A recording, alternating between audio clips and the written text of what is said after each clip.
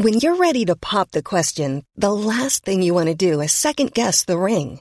At BlueNile.com, you can design a one-of-a-kind ring with the ease and convenience of shopping online. Choose your diamond and setting. When you find the one, you'll get it delivered right to your door. Go to BlueNile.com and use promo code LISTEN to get $50 off your purchase of $500 or more. That's code LISTEN at BlueNile.com for $50 off your purchase.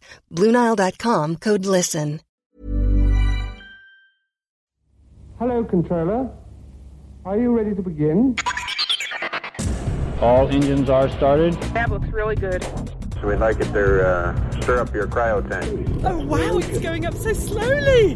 The state of the space flyer during the flight is being observed with the help of radio, telemetric, and television devices.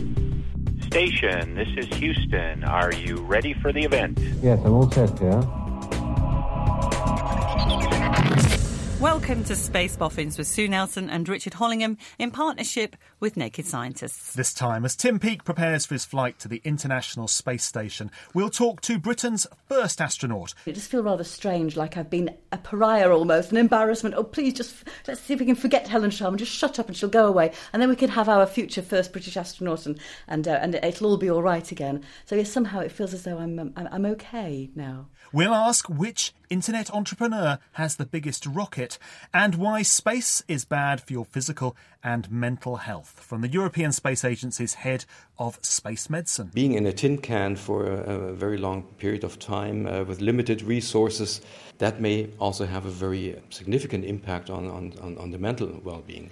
Our studio guests are science journalist and broadcaster Sarah Cruddas and David Wade, an engineer who insures space rockets from the Atrium Space Insurance Consortium, one of our supporters. Welcome to you both. Now, I'm sure we're all excited about the Brit Tim Peake's mission to the International Space Station. Will it make a difference to Britain in space? What do you reckon, David? I think it will. I think we're starting to see a renewed interest in space in the UK, and I think it's great. You know, a few years ago, the industry did this space innovation and growth strategy report, and I think it's been really good at showing how good the space industry is for the UK.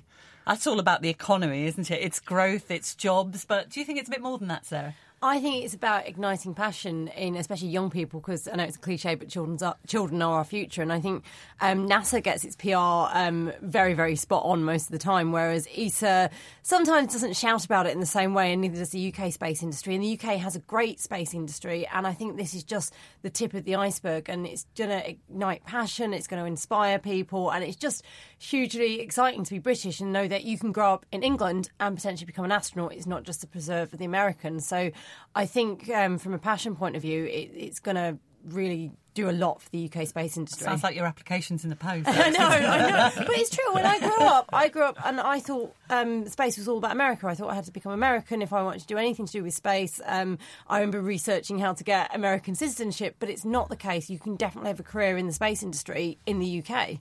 David, let's talk about rockets then. A lot of new companies getting involved in space. I mean, we know about SpaceX. We've got Orbital, Virgin Galactic, now Blue Origins. I mean, you insure these things. You have to know the insides outs of these things. And you used to be an engineer. You are a proper engineer. You're a rocket man, yeah. Is this exciting? It is exciting. We're seeing the industry develop in completely different ways to what we expected a few years ago. You know, the things that we insure are the very large communication satellites, 6,000 kilograms at a time, launching on an Ariane 5 or an Atlas 5. What we're now seeing is a whole range of new potential applications for satellites coming along. All of these CubeSats, companies like Planet Labs that are going to launch 300 CubeSats to image the Earth every day. And these are, 10 centimetres by 10 centimetres by 10 centimetres? Yeah, the Planet Lab ones are slightly bigger. They're three together, they're three together in yeah. that one. So they're 4 or 5 kilogram satellites. But what these small satellites are capable of these days is fantastic. What we were missing in the puzzle was getting those small satellites to orbit quickly. And there's now something like 30 projects worldwide looking at small satellite launch vehicles. You're launching anything from a few kilograms up to maybe 500 kilograms or so. Well, the latest excitement involves this rather phallic-looking Blue Origin's Yes, launcher. that's the only way. And as if to emphasise the point, the promotional video announcing the event couldn't be more macho. Ready for flight. Owned by Amazon founder Jeff Bezos, Blue Origins is developing a reusable rocket to launch a crew capsule into space. And the video suggests it could carry space tourists on a parabolic flight. Ignition. And liftoff. We see the capsule parachuting back to Earth and, crucially, the launcher landing vertically on legs. Perfect landing. We made history today. Now, who wants to go to space? Do you think he does milk tray ads? I mean, the landing that's led to this whole, this Twitter spat on between Jeff Bezos of Blue Origins, this secretive company, and Elon Musk, founder of PayPal from secretive company SpaceX. And it is this sort of, mine's bigger than your rocket. Is this a race now? Are we in a private sector race? Well, I think it's certainly been seen as the next frontier, for rather corny phrase, but I think Elon Musk from SpaceX has done a great job at showing that you can bring space out of the big governmental organisations, and do it commercially. And now the internet entrepreneurs who've made their money are looking for the next big thing, and they seem to be identifying space as that potential. Jeff Bezos, as you say, he's done a great job with Blue Origin.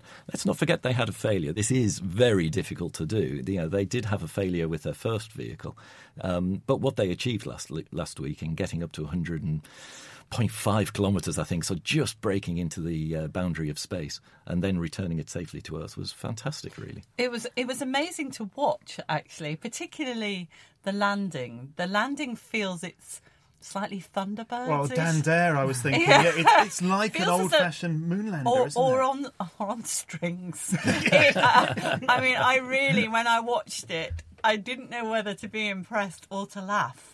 I did find the it shape funny. really bothers me. To misquote, it's a rocket shape. No, it's the round end. It's that round end. To misquote Blackadder, it does look like an enormous thingy. There is a macho thing going on. Is there an element of vanity, of corporate politics here? Oh, I don't know. I don't know if there's politics behind it, but I mean, certainly there's a potential huge market there. So they're all fighting, to be seen to be doing the best possible rocket. I mean, there is a reason for the shape. I mean, let's not forget, it's aerodynamic.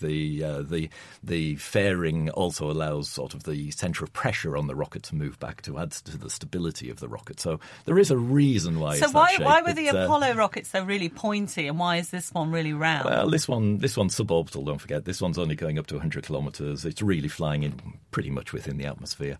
So it's more like, say, the nose of a plane, say, like a Boeing. Yes, and that recoverability as it comes back down as well, which was something that they didn't have to worry about with the expendable rockets.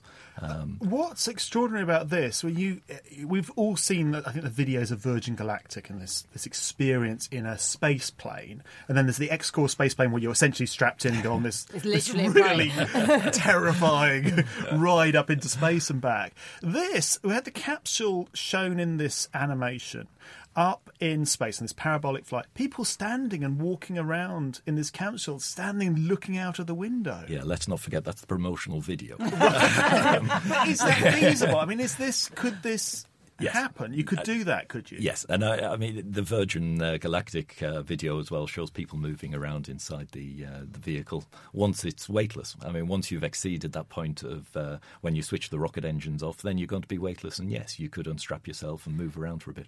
I do like the big windows in the Blue Origin vehicle. I mean, the fact that you could go out and see the curvature of the Earth. I thought it looked, if I was going to sign up for one of these things, this looked like the best promotional video. Well, it looked the best promotional video, frankly. The most macho music, I would go Blue Origin. Do you know what I find so interesting is, especially doing work out in Silicon Valley on this, is that where we are, a lot of the entrepreneurs out there and the investors are actually saying where we are with space now, in terms of private companies, is the same as where we were with the internet back in the 1990s, the early 90s. So you need that competition, you need that money being invested, and you need big companies going against each other. So actually what's happening with Blue Origin and with SpaceX is incredibly good news for the space industry, and we are going to see Space 2.0, as they call it, with this new kind of emergence. So I think it's a really exciting time. But as a journalist, does the secrecy bother you? Because they're not easy to get to for interviews.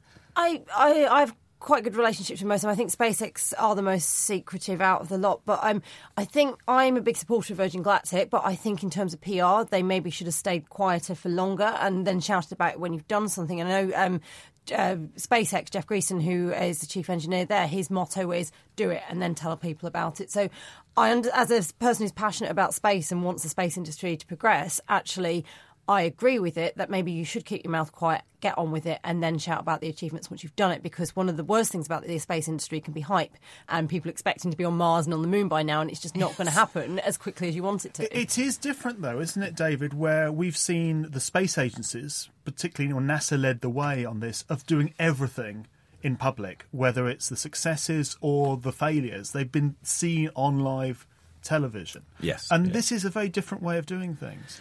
It is, but people are interested. People want to know the story. They want to see what's happening. And quite frankly, in a commercial business, commercial business with a very long lead time before the first flights, you need to bring those people along with you. You need to get them to buy into the project, which I think is exactly what's happening. While people when are you've doing got this early. a lot of private money, I think some people's idea is, well, I'll just do it. And then, because I think with NASA, the reason they shouted about it so much is because it was the Cold War, it was a space race, and they wanted to show their, politics was better than the Soviets back then. So that was the reason for shouting. Although it still is the case. Yeah, that's true. You can watch it's quite an American everything that's going on the space station now. It's really dull, but you can watch it. Yeah, and I think in the commercial sector, there's a lot about being the first mover, the first one to the market. You mentioned Space 2.0. I mean, I think that's there's no one more than me who hopes that Space 2.0 is going to become a reality. I think it's become a reality. Well, I think there's a lot of companies, there's a lot of expenditure, but let's not forget the internet boom also had a bust at one stage, true. and it got. But the Space 2.0 already failed at the end of the 90s. That was when they first tried it. So I think this time they're going in with less expectations in terms of money, and they're trying to do more for less. And you take Planetary Resources, for example, who want to mine asteroids, they're already making profit. Yeah, sure. I would call the earlier one sort of Space 1.1. I think we're really now we're at Space 2.0. But there's only so many applications that you can launch, only so many satellites that you can launch, and there's a huge amount of money chasing a limited market at the moment. I really do hope that those markets develop and we see some new applications. Interestingly, there's more people wanting to invest than companies to invest in at the moment, which is quite an interest. Shows there's a lot of money around, which I think is quite an interesting. That's quite interesting because it shows a vision. Yeah. Because normally investors I tend to be risk averse on the whole.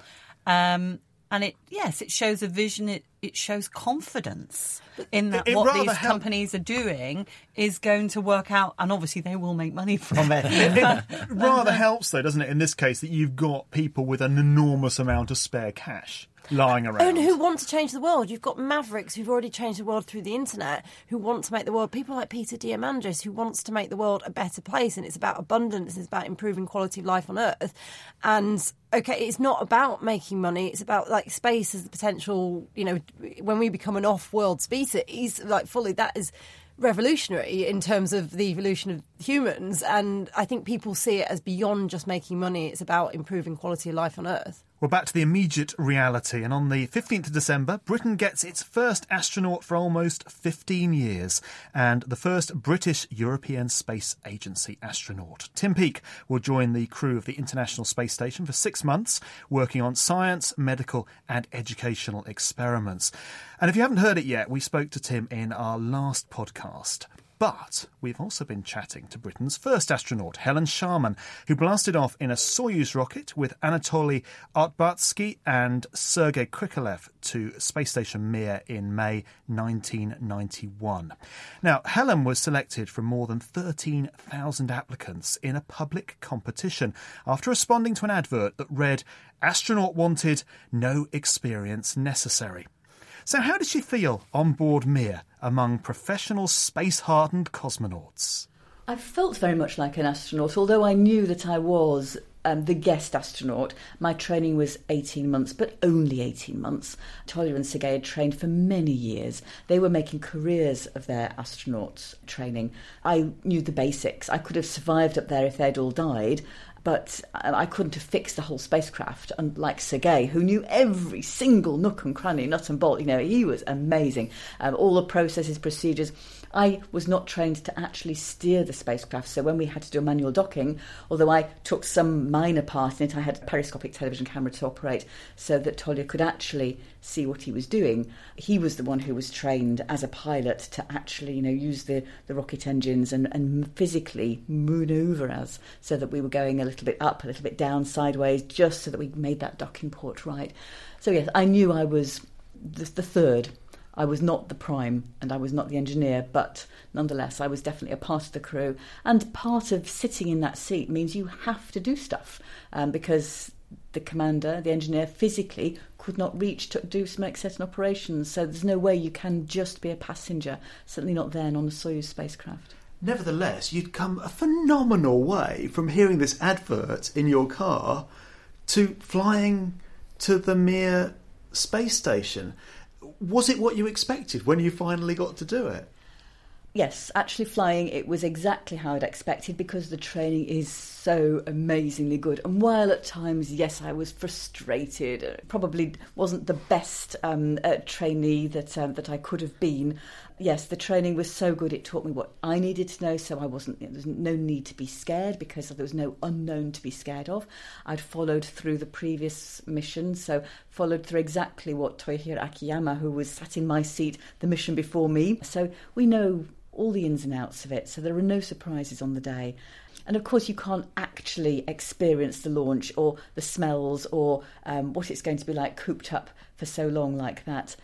When you look at the pictures of Mir, and at the time it seemed quite a large space station, but you look at pictures of you in that space station, it is very claustrophobic, or it looks very claustrophobic. Did it feel that? The space station is made up of long, thin modules, so rather like actually International Space Station now. In fact, the main habitation block is very, very similar. If you put your arms out sideways, you can just about touch both walls. But of course, the walls on the outside have then got loads of instrumentation on the inside, and so that's what makes it appear to be quite narrow. But they're very long, so each module is about 25 metres long. Join a couple together, you've got 50 metres almost of a length you can float through, although there's a bit of a hatch that gets annoyingly in the way of that length, so you can't just glide all the way through. And how much science did you get done? Were you tempted just to look out of the window all the time? Could you be focused? It would have been lovely, yes, to have looked out of the window even more. One of the bits of advice I was given, actually, by an American, John David Bartow, before I flew, and I asked him, what would he have done differently? And he said, he was so focused on getting a good job done, of repeating and repeating and repeating, he forgot to look out of the window, and he always regrets that. So I remembered that piece of advice, and any spare moment I had, I made sure I had that view. Because, of course, your time is scheduled, so I couldn't really decide, what, am I going to do 5 experiments or only 3 today? You know what, I'll have the day off. It was scheduled for me. But there was plenty of spare time, as far as I could see, both during the Soyuz launch and particularly on board Mir, and I had a bedroom with a window in it. And so I made sure that, yes, in fact, on my last night in space, I asked if the other guys didn't mind if I actually kept the window open. Because, of course, you're going around the Earth 16 times a day, so it's light and dark. So when you want to be asleep, sometimes it's light, so they actually have to close this window. But I asked if they didn't mind because I really wanted to make best use, and I thought I'd just stay awake the whole night. I didn't, sadly, but I did go to sleep with this view of the Earth outside, and I'll always remember that. Do you feel that the narrative in government has changed now, completely changed, that once again they talk about Helen Sharman, Britain's first astronaut, in government, and saying, well, now we're looking forward to Tim Peake's mission? Do you feel that you've been accepted now? Something I think has changed very recently, and it's only really been in sort of these middle few sort of summer months of 2015 where I feel, yes, as though somehow I'm a bit more acceptable, that it's okay for me to be on stage at the UK Space Conference. They never had human spaceflight as part of the UK Space Conference before because we weren't we weren't funding it. So yes, it's okay. It just feels rather strange, like I've been a pariah almost, an embarrassment. Oh, please, just let's see if we can forget Helen Sharman. Just shut up and she'll go away, and then we can have our future first British astronaut, and it'll all be all right again. So yes, somehow it feels as though I'm okay now. And are you looking forward to Tim Peake's mission? Really looking forward to Tim going. He's such a lovely person, and wish him all the luck. He's going to be so wonderful for the country. So we can again get behind somebody. Of course, we follow other astronauts, but somehow there is still this thing about having the Briton, somebody who's one of us, somebody who's going to be talking to us about what he's doing in space in so many different ways. And of course, he's having a lovely long mission. He'll be doing a spacewalk, so he'll be the first Brit to do a spacewalk like that. Good luck, Tim. Isn't that great? That's fantastic. First British astronaut and scientist, Helen Sharman. She was lovely, I should say. Yeah. Absolutely lovely. It's great. Finally, she's being acknowledged by the government. I've met Helen, and I don't understand why she hasn't got the confidence she should have, and maybe it's a female thing, but what she's done is incredible, and it annoys me when I see journalists who don't understand that Tim Peake isn't our first astronaut, and Helen has almost been forgotten, and it's great to see this year she finally getting the recognition she deserves. But at least Tim, actually, whenever you talk to Tim, and I heard him in a press conference, a month or so ago, a journalist actually said, you're the first Brit in space, and to give Tim his credit, he said, no, I'm not actually. It's Helen Sharman, and they have embraced that. I think it was great to hear her actually say, I've been considered a pariah, and it's great to see her re-embrace and reinserted into history. That actually remember. I mean, there have been Brits up on that space station before. In terms of British born, but like you were saying earlier, Sarah, they all have got either dual American citizenship or they moved. They moved to the States. So let's not forget our history. And she's a hero. How nice to hear her. Yeah. I think, to be fair to the UK Space Agency, they didn't exist. They didn't exist. They didn't exist. We've got to be very fair. But also now they gave her a platform at the space conference. She's very much included, and I think in the narrative. Really but that's only changed, hasn't it, Dave? You've been around in the space industry for what? You've been around. You've been around the block a few times. That's only changed in the last, I would say, year or so, really. Absolutely. And I remember Helen's launch. I remember the first news broadcast after Helen's launch. She was the second story on the news. The first story was Paul Gascoigne breaking his leg in some European football match. But that just sums up the news agenda, where STEM isn't seen as a priority, and space is a waste of money sometimes. It certainly wasn't. I think social media these days means that this next mission with Tim Peake is going to be so much more successful in getting that message across. What's been apparent as well is that Helen's been around for a lot of the Science Museum cosmonaut exhibition talks and openings and things like that. Is each time a Russian cosmonaut has spoken, they have paid real credit to Helen Sharman. Yeah. They've praised what she did, what sort of an astronaut she was, how professional, and the relationship that she obviously has and how they hold her in esteem is very, very high. And it's fantastic to hear Russia actually talk more highly of Helen than I'd heard the Britain talk about Helen's achievements. Who would like to hear more of that interview? Why? Have you got more? No, you'd have to listen.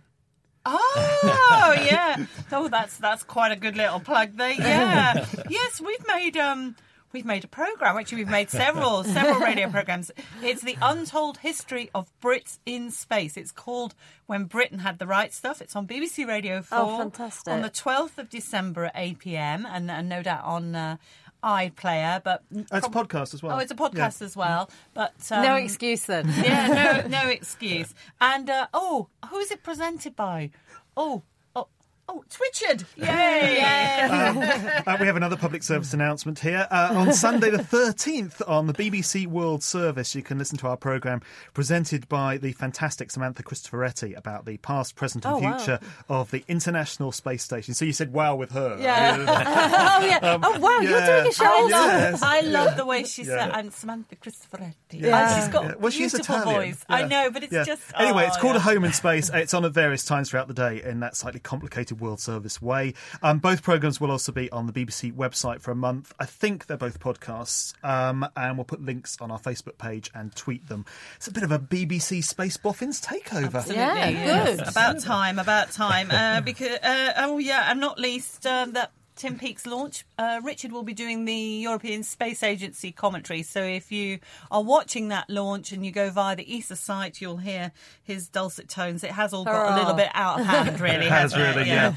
In a moment, why space is bad for you and Christmas in space. This is the Space Boffins podcast. If you just look at body size and cancer, you might expect larger organisms to get more cancer, right, because they have more cells. But that isn't the case.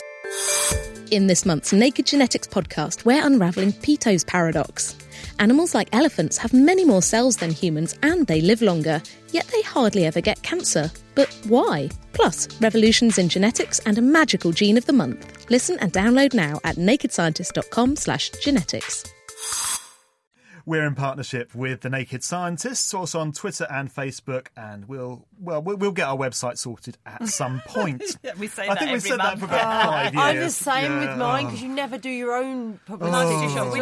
We do a lot on Twitter, actually. Twitter's easy. It's 140 characters. It could be really good. It could be really good. Anyway, previously on Space Boffins. Actually, I should do that again tonight. Previously on Space Boffins. Anyone else? Is anyone better? You better at that? You've got that kind of husky voice. So could you? That's a hangover. Can you do a previously on Space Boffins? Previously on Space Boffins. We heard from... Previously on Space Boffins. That's better. We heard from Tim Peake about all the prodding, probing and pricking he's been subjected to. I've had a couple of muscle biopsies, many MRI scans, X-rays. Blood seems to be drawn on a daily basis at the moment. Lots of urine samples having to be given, monitoring my temperature, my activity, blood pressure cuffs for 24 hours, all that kind of stuff. So, there's an awful lot going on. All those medical experiments are overseen by Dr. Volker Damon. He's head of the Space Medicine Office at ESA's Astronaut Training Centre in Cologne, Germany.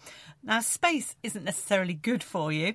Apart from an increase in blood pressure, when astronauts return to Earth after several months in space, we often see them being carried, and that's because their muscle mass has decreased quite severely. So I began by asking Volker how quickly this deterioration happened. Well, that's very quick, and you may have noticed it yourself. If you have a broken arm or whatever and you have a cast, even within a couple of days and weeks, you see that your arm, for example, gets slimmer and slimmer. So muscles are really adapting very quickly. So if we don't counteract this decline in muscle mass, then we have the situation that we even have to carry astronauts after the spaceflight, even after a couple of days. And when they get back to Earth, how long does it take to actually replace that muscle mass? Well, that really depends. If you would have an astronaut who's a couch potato and doesn't do anything in space, then indeed you would need quite a significant time of recovery. But since our astronauts are really doing about 2 hours of exercise in flight, we have a very quick recovery. It's within days. It's been quite well known that a lot of experiments on the space station relate to bone. Why does the body lose bone mass? Well, many people think that bone is built once in your lifetime and that's it. And that's wrong. The bone is a very dynamic organ. It's rebuilt more or less on a daily, weekly basis, depending on the stressors, on the muscle pull, on the sport activity, the impacts while walking. And if you don't use something in your body, be it muscle or bone, the biology just removes it because it's unnecessary. And it's the same with the bone. So if you don't have the loads of walking upright, those areas of the bone that usually carry the weight are no longer used, and therefore the bone is resorbed. And that's why we see in an astronaut a model of an aging person that we see in a very short amount of time the processes of the bone that are usually happening over 10 years or 15 years in a terrestrial human being. Do you think, as an expert in this, that this is something that the human body can overcome for, say, the future trips, for human trips to Mars? Well, of course, evolution on Earth for every biological system happened always while gravity was present. So, of course, our biology is not built for weightlessness. That's something new. However, on the other side, it's amazing how adaptable physiology and the human body is. The problem is that we don't know, are certain effects stable or do they have a linear relationship, for example, in bone? We know that roughly 1 to 2% of bone mass is reduced per month, so very significant. But we don't know, do we reach a plateau after 6 months or 1 year? Is it continuing? So are you really losing so much bone that you would have a broken bone when you set foot on Mars, for example? That's a worry. So that's why it's so interesting to now have a 1-year mission in space that's currently happening, because then we can really follow, is there a trend, is there a plateau, is it a linear effect that we continuously losing certain bone mass? So there are unknowns, but I'm very optimistic that the human physiology, the human body can adapt. Which would you say is the greatest threat? Is it the effect of space on the human body or radiation? It's, of course, a mix, and don't forget psychology. Being in a tin can for a very long period of time with limited resources, that may also have a very significant impact on the mental well-being. Radiation is another big issue. As long as we are still in low Earth orbit, radiation is increased, but it's still manageable. If we go out into open space, radiation will be most likely a limiting factor if we don't find adequate ways to protect the crew from excessive radiation. So is it a question then maybe that we're also waiting for the technology, be it new design of space suits, for instance, new materials, or new materials for the spacecraft itself that still have to be light but could perhaps ward off or protect against radiation? It's even 3 factors. It's finding shielding mechanisms. It's understanding better the negative effects of radiation. There we are still in a gray zone and don't understand everything.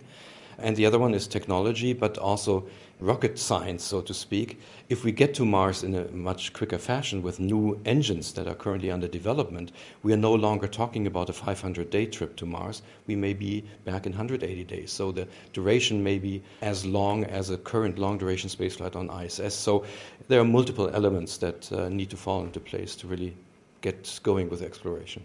And would you say that out of radiation, the physiological effects and the psychological effects, which would you say is the most dangerous one for an astronaut, or difficult one, shall we say? I would say the radiation effect, because of the unknowns of also the effects not only to the individual, him or herself, but also for the next generation. So genetic effects, if the astronaut still wants to have children after his space or her space flight. With all those uncertainties, technological challenges, I think that is, for me, the current limiting factor. Is it true that an astronaut's height will be different when they're in space as to when they come back down again? Yes, the gravitational pull when you're standing upright, of course, compresses your body and your spine. And even if you yourself make a measurement in the morning and in the evening, you will see that there may be 1 to 1.5 centimeters of difference, even in here on Earth. So if you are now in space, there is no gravitational pull. You're not standing upright. So, of course, your spine extends. So, indeed, the astronauts get a little bit taller. Volker Damon. And one of the reasons Scott Kelly's year-long mission is of such interest to doctors is because they've effectively got a control, because Scott Kelly has an astronaut twin, Mark Kelly, and they can do that comparison. So after hearing all that, Sarah, I know the answer, but I'm going to ask it anyway. Does that put you off? No, of course it doesn't. But it's interesting. It's interesting that people almost take space for granted and think we can do all these amazing things, but there's so much more we still need to do and develop if we are going to get to Mars, or hopefully within our lifetimes. And it's very interesting to see that there are still limits, but exciting to see as people are starting to push them. So I'd like to go to space, absolutely, but I think it's a pretty scary place to be. It's not for everyone. It sounds like they need a force field, actually, because I like the way he added that it was technology as well in order to shield the radiation. That was my first thought, a force field. Interesting to see what happens with Bigelow Aerospace when the first inflatable habitat goes to the IS at some point next year, SpaceX depending, because that's 90s technology, or 60s technology when it's first thought of, but 90s when it's developed by NASA, and then that was sold on to Bigelow, and now it's going to the ISS, but because that protects you from radiation more. And then there's the idea of if you were to mine an asteroid, you could use the water from the asteroid, because you then don't have to launch it into space, as, again, protection from radiation. So I think technology will meet the challenge, because that's the wonderful thing about technology. It always does meet challenges. David, as an engineer, I mean, is this an engineering problem, or are we just fundamentally an earthbound species? No, I think it is an engineering problem, but it just reminds us how young this industry is, how much we still do need to resolve, how many problems there still are. The fact that they don't understand the radiation environment fully yet, how to protect from that. And as was mentioned, the psychology is still a very big unknown. That's something that you can't simulate. Well, next time in Space Boffins, we'll hear from a volunteer who's been spending 2 months lying in bed for science. And also we've got... I'll go next. Yeah. Well, actually, it's not as fun as you'd think. Doesn't and also, sound bad. we've got an interview on the gory details of surgery in space. Well, it is, of course, the most wonderful time of the year, and one of the big downsides of being in space for Christmas is that you can't roast chestnuts on an open fire. Well, let's hope you don't get the opportunity anyway. Astronauts do, though, get a Christmas dinner. They get presents from Santa and even have a Christmas tree, a fireproof Christmas tree, I hasten to add, which is on board the International Space Station. And messages from space have also become traditional. So here's a festive selection of some of our favourites. It's now approaching lunar sunrise, and for all the people back on Earth, the crew of Apollo 8 has a message that we would like to send to you.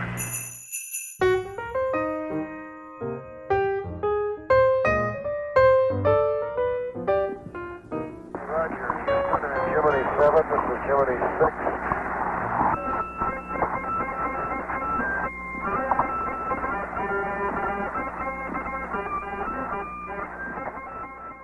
In the beginning, God created the heaven and the earth. And the earth was without form and void, and darkness was upon the face of the deep. And the Spirit of God moved upon the face of the waters. And God said, "Let there be light." Music played up courtesy of music submitted to the Mission Control Center from the German people with a Christmas message to the crew this morning. Today is Santa Claus Day in Germany. Greetings from the International Space Station and the crew of ISS Expedition 26. Currently, we're orbiting the Earth at 17,500 miles an hour, over 200 miles above our beautiful planet that we should all be thankful to have as our home. Times are hard all over the world, but this is a time when we can all think about being together and treasuring our planet. And we have a pretty nice view of it up here. From up here, we see one world, one Earth, and all together we should celebrate this holiday. Merry Christmas and Happy New Year.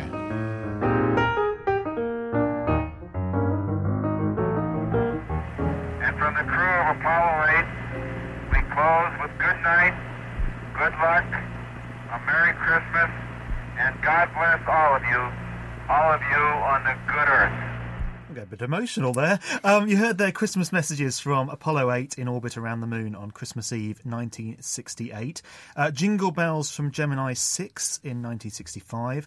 Skylab 4 from 1973. And Expedition 26 to the space station in 2010 with Scott Kelly, Katie Coleman and Paolo Nespoli. And, of course, Scott about to spend another Christmas on the ISS with Tim Peake. I like that. I really enjoyed that. Christmas on space, anyone? Oh, you're never going to top Apollo 8, are you? Nothing. Nothing that's done throughout history, because that was the first, and it was Christmas, and they orbited around the moon, and you've got that incredible picture of Earthrise, and there's that whole idea of going into space, the overview effect, and it makes you appreciate planet Earth. And I think that picture of Earthrise from the moon is probably the best Christmas present anyone on Earth could have got, because it's just changing. It's great. Well, I've got to say, that's a long way to go to avoid the family argument. Yeah. It occurs to me also that Tim Peake will miss Star Wars.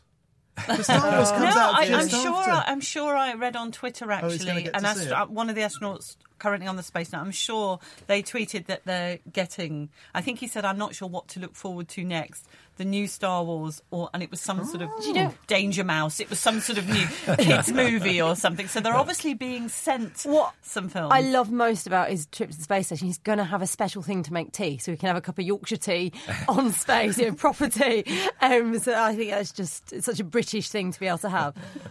Well, that's Space Boffins for another year. Our thanks to our guests, David David Wade, and also to birthday girl. Thank Sarah you. Crothers. Space Boffins is a Boffin media production in partnership with The Naked Scientists. We are supported by the Atrium Space Insurance Consortium and also the Royal Astronomical Society. Yay. You can find and interact with us on Facebook and Twitter. Do you want a louder yay there? No, or yay, just a yeah, little absolutely. yay? Yeah, Thank yeah. you. Best of luck to Tim Peake. Join us in 2016.